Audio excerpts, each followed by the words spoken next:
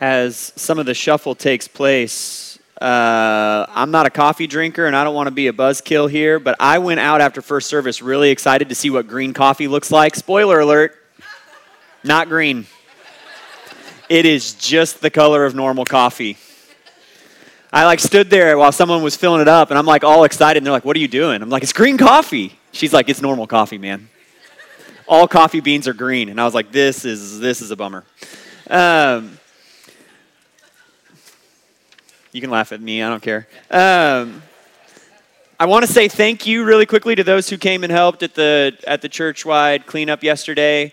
Thanks for lending your time and your hands and your strength to doing that alongside us. I also want to just give a quick shout out to Carrie Broyles, our executive pastor, who organized that and had it all laid out. Yeah. Our staff who did a lot of the legwork to have everything ready so that when you showed up yesterday, if you came to help, it wasn't one of those situations like you go to help a friend move and you get there and you realize they haven't packed. So you're helping them pack and move. Carrie and our staff had done a lot of work to execute that plan yesterday, and thank you to everyone who came to help with that. Two other things happening later this month. The first is that on Sunday, October 30th, we'll be doing one joint worship service over at the high school. When you leave today, you're going to get one of these little flyers with some information on it, time, place, the reminder that we won't be here that morning. But there's one thing that's not on here, and that's that morning there won't be Kids Point or childcare. We'll worship all together. Our kids will be there. Wiggles are totally fine. We want to be able to celebrate truly as one service, and that's going to include our kids. And so you can pick one this will be handed to you on your way out just as a reminder that that's coming 2 weeks from today. And then on October 31st, we're doing a trunk or treat at Manor Hill. We could use trunks and candy for that. You can sign up your vehicle, your trunk on our website. You can just bring candy on Sunday mornings and put it in the bin out there. That way we're ready to go on October 31st. Two more opportunities this month to do something alongside our whole congregation rather than split out in our 3 different services. We hope that you'll take part with us. Sound good? Awesome. If you got a Bible, I'm going to invite you to open to 2 places. The first is Acts chapter 9. We're continuing through the book of Acts. We're going to look at Acts 9, 1 through 31 this morning.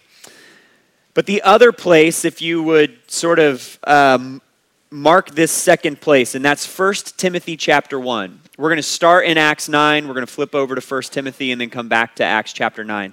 But I want us to have 1 Timothy ready to go.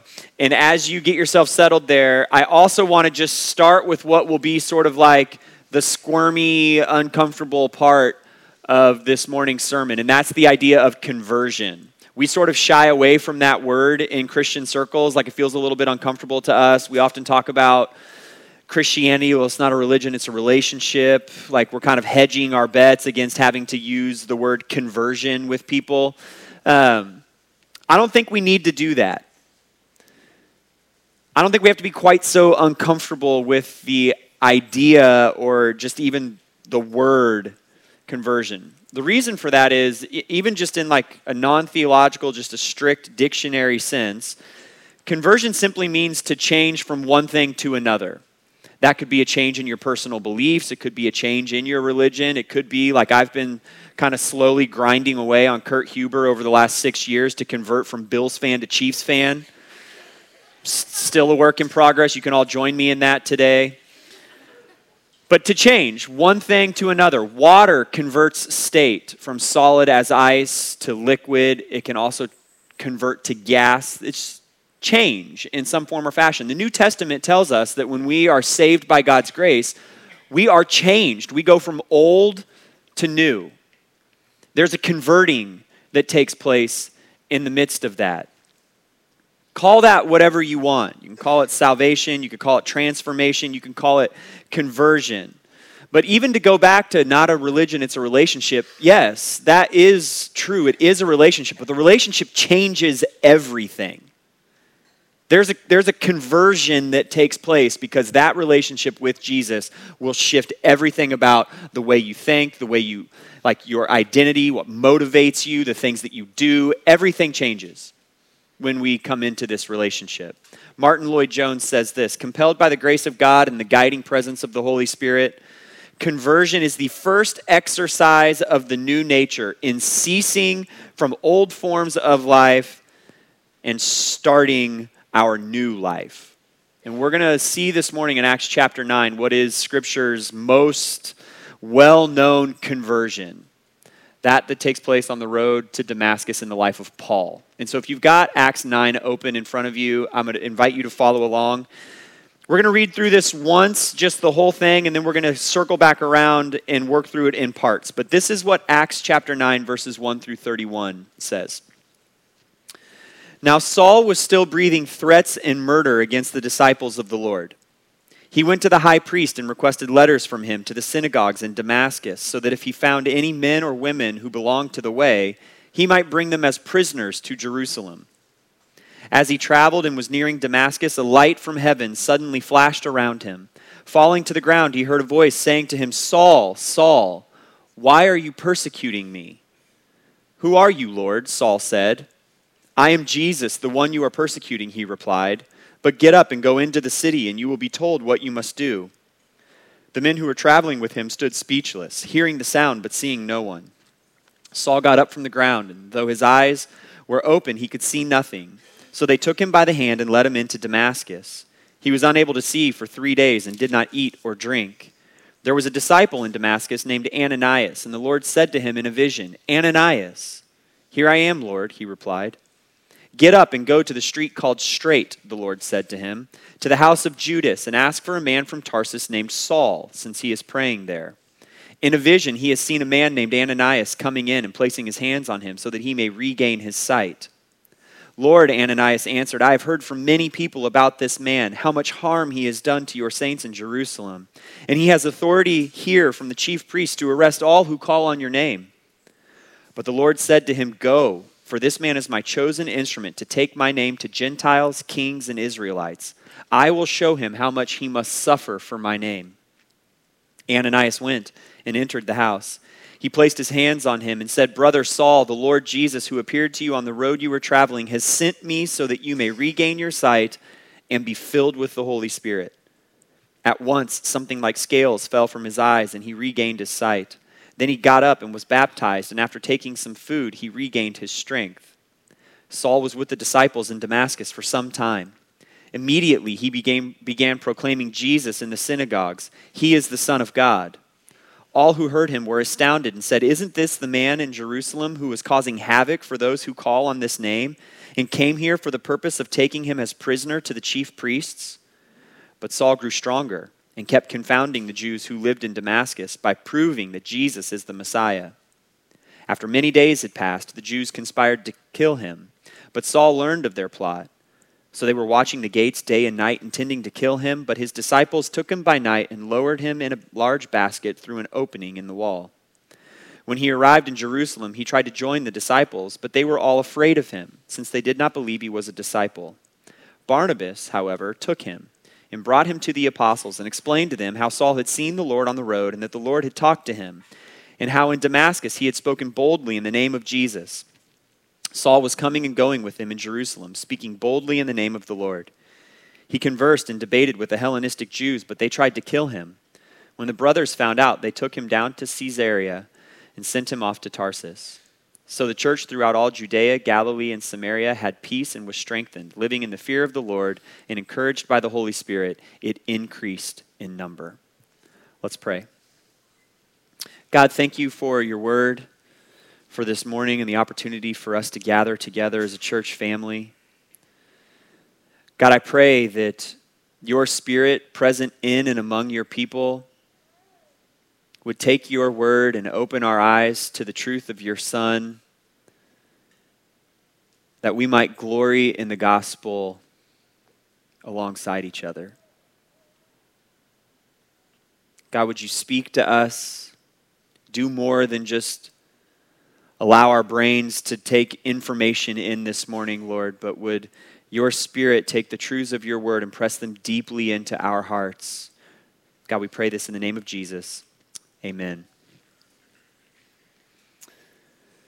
Now, we could do a number of things through this passage, but there are other places in the New Testament, in the epistles, where Paul has his own sort of reflections on this experience that happens on the road to Damascus. And it's in 1 Timothy chapter 1 that he gives us one of those. And so if you marked that, I want to invite you to flip over to 1 Timothy 1, because we're going to allow Paul's words about his salvation experience to guide how it is that we engage with Acts chapter 9 this morning. Toward the end of his life, in a letter to one of his most trusted ministry partners, Paul provides the following reflection on this day from Acts chapter 9. 1 Timothy chapter 1, verse 12 through 17 says this: I, that's Paul, give thanks to Christ Jesus our Lord, who has strengthened me, because he considered me faithful, appointing me to the ministry, even though I was formerly a blasphemer, a persecutor, and an arrogant man. But I received mercy because I acted out of ignorance and unbelief, and the grace of our Lord overflowed along with faith and love that are in Jesus Christ. This saying is trustworthy and deserving of full acceptance. Jesus Christ came into the world to save sinners, and I am the worst of them. But I received mercy for this reason, so that in me, the worst of sinners, Christ Jesus might demonstrate his extraordinary patience as an example to those who would believe in him for eternal life. Now to the King, eternal, immortal, invisible, the only God, be honor and glory forever. Amen.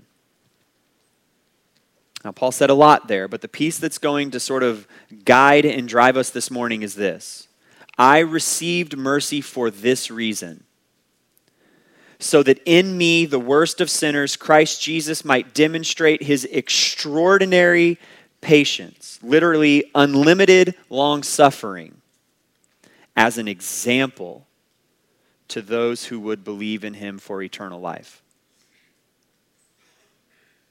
Paul says about this day, recorded in narrative fashion from Acts chapter 9, that God saved him that he might be an example of the Lord's unlimited long-suffering to those who would believe.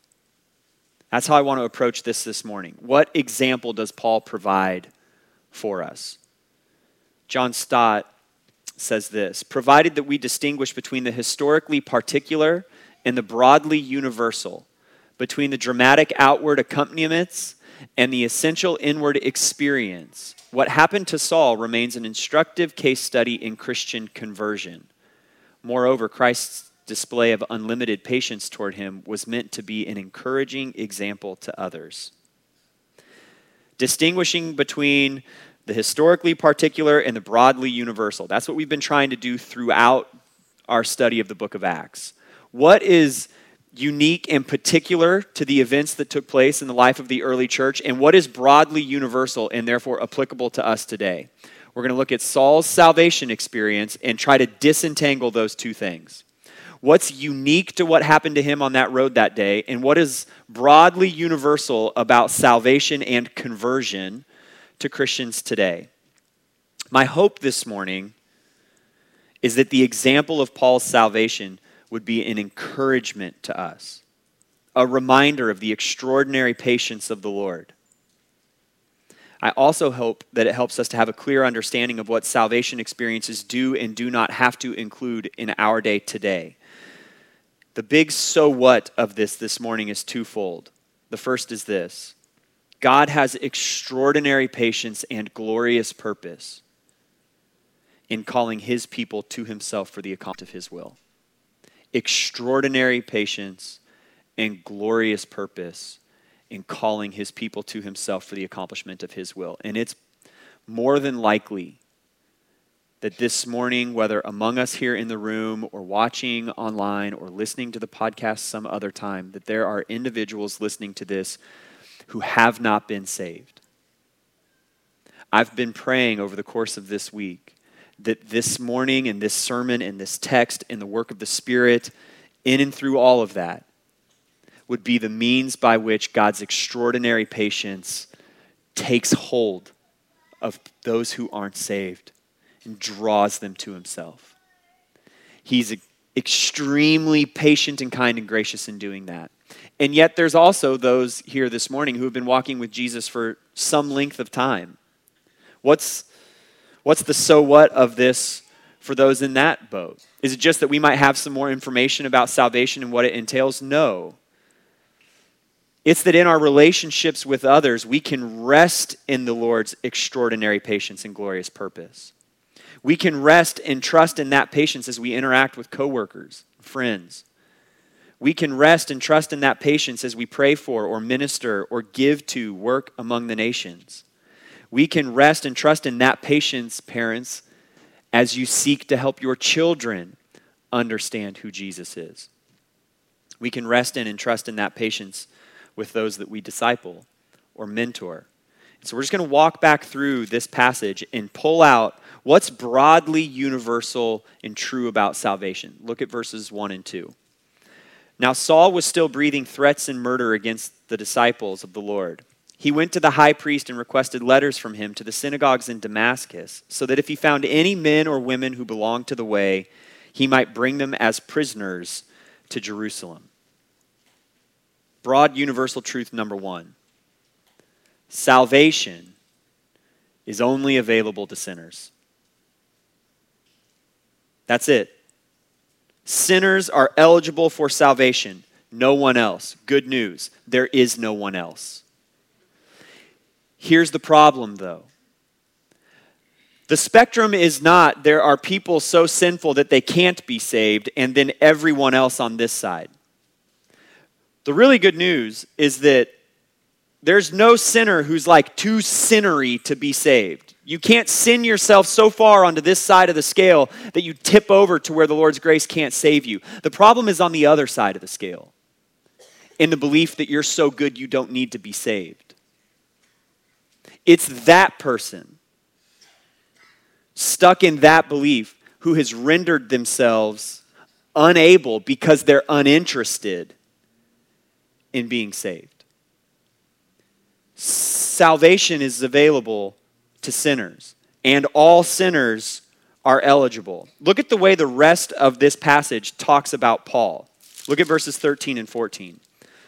This is Ananias speaking to the Lord. Lord, I have heard from many people about this man, how much harm he has done to your saints in Jerusalem. He has authority here from the chief priests to arrest all who call on your name. Look at verse 21. This is everyone else in Damascus. All who heard him were astounded and said, isn't this the man in Jerusalem who was causing havoc for those who called on his name? And he came here for the purpose of taking them as prisoners to the chief priests? Look at verse 26. This is everyone in Jerusalem. When he arrived in Jerusalem, he tried to join the disciples, but they were all afraid of him, since they did not believe that he was a disciple.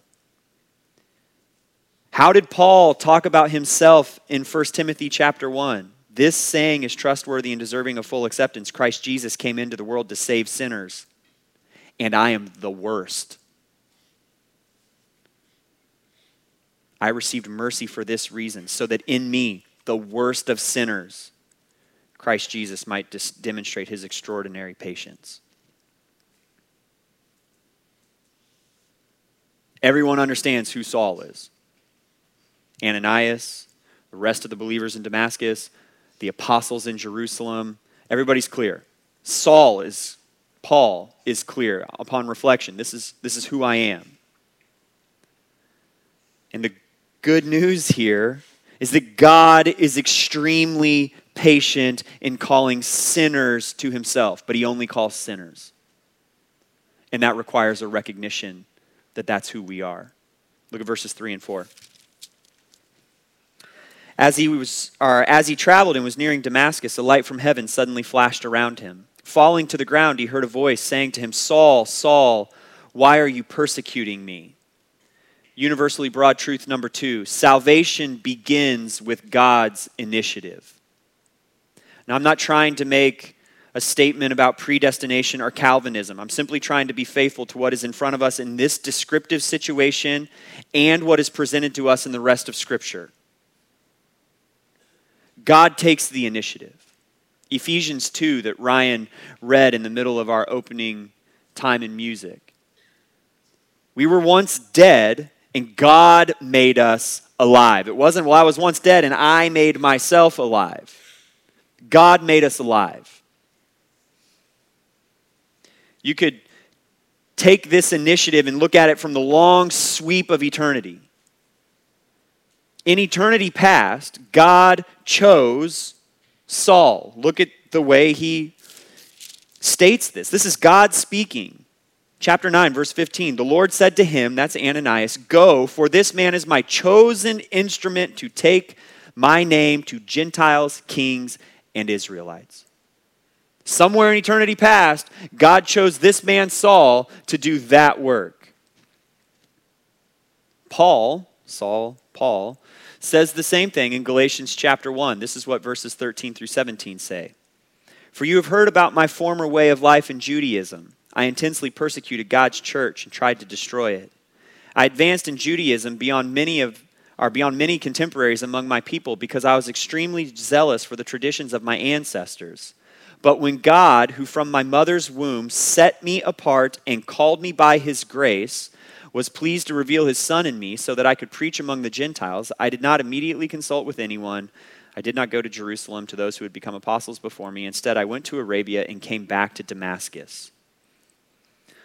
But God said to Ananias, "Look, I chose this guy long before this journey to Damascus." Saul looks back. He's writing his letter to the Galatians, and he says, "God chose me way before I was knocked to the ground by a blinding light." But God also took the initiative in human history. God initiated the sending of Jesus. Humanity did not reach out to God and say, "Hey, we got a great idea for solving some of the problems down here. What if you sent a son who went to the cross for all of our sins, and then you resurrected him, and he triumphed over sin and death, and then he ascended gloriously to the throne beside you, God, and then he could save us"?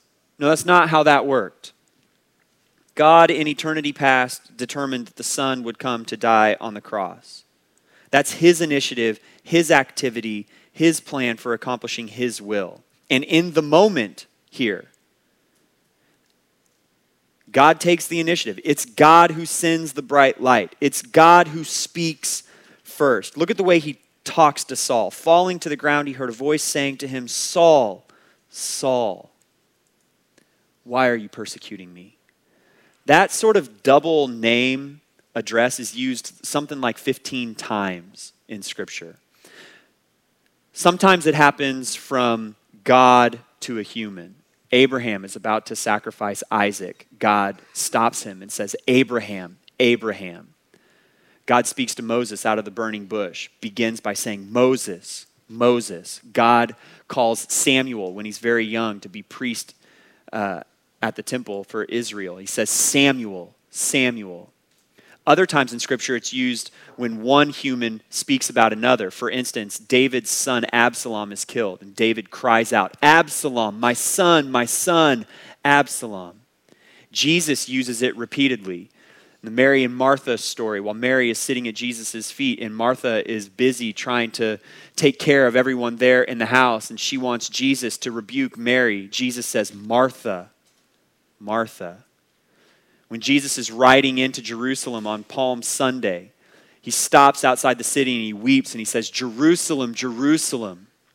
When he's hanging on the cross, he cries out, "My God, my God."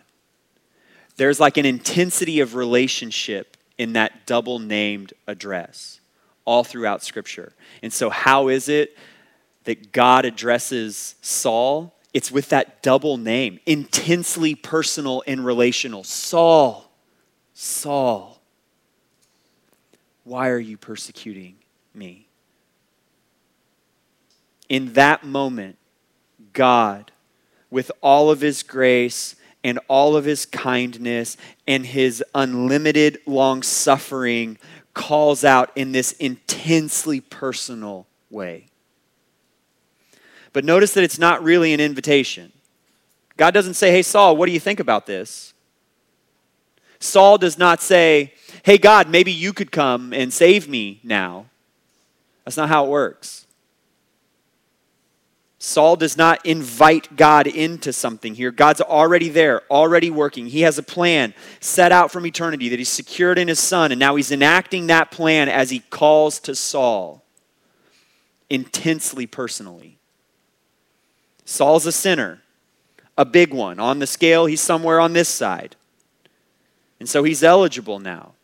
And God takes the initiative. Verse 5, "Who are you, Lord?" Saul said. "I'm Jesus, the one you are persecuting," he replied. "But get up and go into the city, and you will be told what you must do." Salvation creates the recognition of Jesus as both Savior and Lord. And it's actually Ananias in this passage that's helpful for us and illustrative for us. Twice, Ananias addresses God as Lord. If you've got Acts 9 open there, look at verse 10. There was a disciple in Damascus named Ananias, and the Lord said to him in a vision, "Ananias." "Here I am, Lord," he replied. "Get up and go to the street called Straight," the Lord said to him, "to the house of Judas, and ask for a man from Tarsus named Saul, since he is praying there. In a vision, he has seen a man named Ananias coming in and placing his hands on him so that he may regain his sight." "Lord," Ananias answered, "I've heard from many people about this man." 2 times, verse 10 and verse 13. Ananias addresses God as Lord or Master. Both times it's in the context of Ananias wrestling through his own obedience to what the Lord is calling him to do. When Paul is knocked to the ground by God's initiative in this blinding light, what does Paul say? "Who are you?" "Lord, Master." Through this experience on the Damascus Road, Paul is going to recognize Jesus as Savior. That is somewhat of the easier side of things, as the Holy Spirit helps us to understand that we're sinners and that we need a Savior and that Jesus is the only name under heaven by which we must be saved. We begin to cherish the thought of Jesus as our Savior who went to the cross on our behalf. It's the Lord, Master side of things that's really difficult. In our flesh, we wrestle with the idea that this Jesus who has saved us now is master over us. You could accurately say that the process of sanctification is the lifelong, ongoing process of both recognizing and living in response to Jesus as Lord. That's a lifetime trajectory for a follower of Jesus. You know something of it in the moment of salvation, and then you spend the rest of your life trying to work out the thousands of implications for that in all of the ways that you live. Verse 17, Ananias went and entered the house. He placed his hands on him and said, "Brother Saul, the Lord Jesus who appeared to you on the road you were traveling has sent me so that you may regain your sight and be filled with the Holy Spirit." Salvation seals us with the Spirit and brings us into the church. Catch this. The first recorded thing that Ananias says to Saul. Now, bear in mind, this is the same Ananias who just some amount of time ago was wrestling with the Lord because he knows that this man Saul is a bad and dangerous man. He does not want to go to this house where Saul is. The Holy Spirit does something in there. Ananias is obedient to what the Master Lord has to say. He goes to this house. He places his hands on Saul. And what's the first word he says? Brother. Think about that.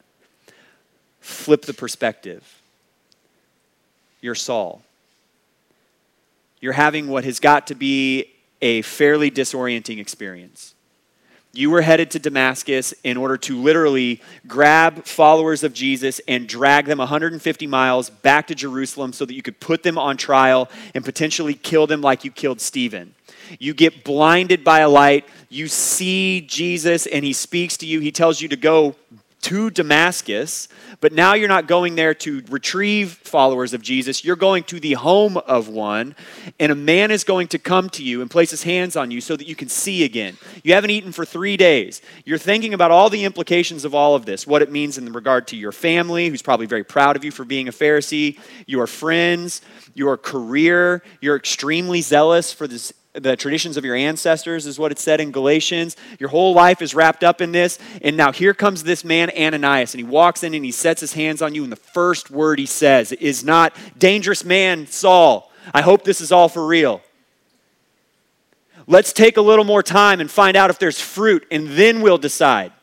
No, he sets his hands on him and he says, "Brother." And right away, Saul understands. For all that he may be laying down to follow Jesus, he's gaining an entire new family. Think about how powerful that moment is. And Ananias tells him he's going to be filled with the Spirit. When we're saved, the Spirit fills us for the first time and we're sealed with his presence. And there can be further outpourings of the power of that Spirit over the course of our lives, but in that moment, the Spirit comes into us for the very first time. We're sealed and set apart as one of God's people, one of his members of the church, and you're brought into that. Chapter 9, verse 18. At once, something like scales fell from his eyes and he regained his sight. Then he got up and was baptized. After taking some food, he regained his strength. Saul was with the disciples in Damascus for some time. The next broadly universal truth, salvation produces a bent toward obedience. One of the immediate works of the Holy Spirit is to rewire our natural disposition. We go from being people driven by our flesh to being people who long for obedience. Now, if Jesus is Lord and Master, then we'll do what he says. And that has tons of different implications and applications in our lives. But for Saul, in this moment, he gets up, he goes where the Lord tells him to go, and then he's baptized. And you're getting something of an outwardly visible picture of what he has internally recognized, and that's that Jesus is Lord. His acts of obedience help us to see that. Now, it does not mean that once we're saved, we're fully and perfectly obedient for the rest of our lives. We're going to wrestle with that.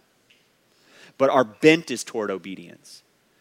Disobedience grieves us to some capacity. That's what it is to be saved. Verse 20. Immediately he began proclaiming Jesus in the synagogues. He is the Son of God. And all who heard him were astounded and said, "Isn't this the man in Jerusalem who is causing havoc for those who called on this name and came here for the purpose of taking them as prisoners to the chief priests?" But Saul grew stronger and kept confounding the Jews who lived in Damascus by proving that Jesus is the Messiah. Salvation engages us in the advancement of the gospel. There are no spectators in the kingdom of God. We are all active participants. For Saul, he immediately begins proclaiming Christ in the synagogues of Damascus. Look, apparently it was readily known that this man Saul was headed there to drag Christians away. Now here is Saul standing in the synagogues preaching about Jesus. We're told that he's confounding the Jewish people in Damascus, that he's proving that Jesus is the Messiah. In Jerusalem, a little bit later, he's speaking boldly in the name of the Lord. Now, that doesn't mean that we all have to preach like Paul does. But it does mean that we are actively engaged with our gifts in God's global, eternal purpose to make his name known to the ends of the earth. That's normative Christianity. That's not just something that Will Sheehy does. That's not just something that Emmanuel Chaganda does. It's not just something that Pastor Abraham does in India. It's not just something that I do because I'm the pastor here. When we are saved, we are swept up into God's global purpose to proclaim the glory of his name among all peoples to the ends of the earth. Now, it looks a lot of different ways according to your gifts and the place where God has called you. And it doesn't need to be this guilty thing, like the pastor starts talking about evangelism or missions, and everybody gets this like guilty thing in their heart because, I haven't shared recently, or whatever the case might be. No, you get to do this. To borrow from what Will Sheehy said a few minutes ago when he was up here, he wants to open up his sails and get caught up in the wind stream of heaven. Like, this is what God is doing on earth. He's proclaiming the glory of his name to the ends of the earth. And when you are saved, you get to be part of that. It's a gift and a privilege. It's part of what happens when we're saved. Last, verse 31. So the church throughout all Judea, Galilee, and Samaria had peace and was strengthened. Living in the fear of the Lord and encouraged by the Holy Spirit, it increased in numbers. Salvation is the means by which God grows his church.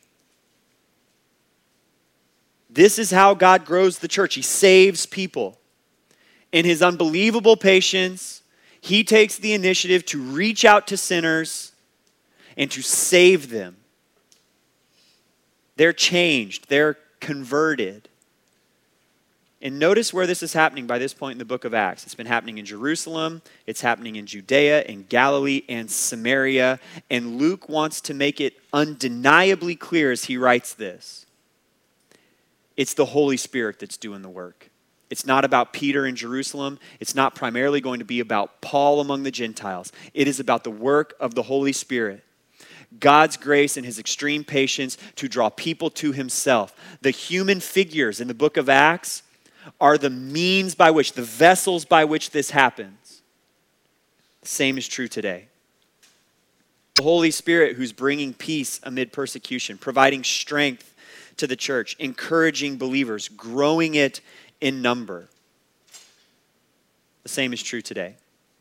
Universally, broadly true about salvation. Salvation is for sinners, begins with God's initiative, creates a recognition of Jesus as both Lord and Savior, seals us with the Spirit and brings us into the church, produces a bent toward obedience, engages us in the advancement of the gospel, and is the means by which God grows his church. Now, just for a couple of minutes, the flip side of this. What must salvation not entail? Well, it doesn't need to be a sudden or dramatic event. It is that for Saul. But if you were to read forward in the book of Acts, in chapter 16, you see the salvation, or you hear about the salvation of two individuals, Timothy in verses 1 through 2, and then a woman named Lydia in verses 11 through 15. We're told that Timothy grew up with a believing mother. How did salvation come for him? I don't know. But it's likely that happens kind of like it happens for many children who grow up in the church over a number of years. We're told that the Lord opened Lydia's heart to Scripture. It's possible that happened in one time there with Paul, but it also could have happened over a period of time. Acts chapter 17 tells us about the Berean church, that they were thorough and wanted to understand Scripture. Personal stories of salvation that maybe you've heard, or like our staff sat around in our conference room on Tuesday afternoon, and we had a conversation, and different people shared how it is that they came to faith. And for some, they couldn't put their finger on one dramatic turnaround moment. Instead, there was something that happened over time. Salvation does not need to involve a literal seeing of Jesus. That's what happens for Paul. And there are frontier missionary settings where visions or dreams of Jesus are still taking place today. But to be truly saved does not require that someone see Jesus in the way that Paul does here. To be saved does involve a sense of seeing Jesus, though, in the sense that we were once blind to who he is, and now we see. Something like scales fall from our eyes so that we can see the truth of who we are and our need for a Savior, and Jesus as the only sufficient means by which we can be saved. Salvation does not need to involve particular emotions. Sometimes, and in some strains of Christianity, there's a pervasive thought that salvation needs to entail particular emotional displays. We're not told anything about what Paul feels in this. We don't get to hear the emotional responses of Cornelius and his family in Acts chapter 10, of Timothy or Lydia in Acts 16, or of the palace guard that Paul mentions being saved in Philippians. For some, salvation can be highly emotional. For others, it may not be. And we have to be careful not to impose our personal emotional disposition during our salvation onto others. Oh, it was super emotional and I cried a lot. Therefore, everybody has to have that. And as I'm walking with my children, if they're not crying in their bedroom when we pray the prayer, maybe they're not actually saved. This wasn't emotional enough. That's not how it works. God draws people to himself, and oftentimes our personal disposition or our personal temperament is a part of that. You might have one child who's highly emotionally sensitive and another who's highly intellectual, and their salvations outwardly look different.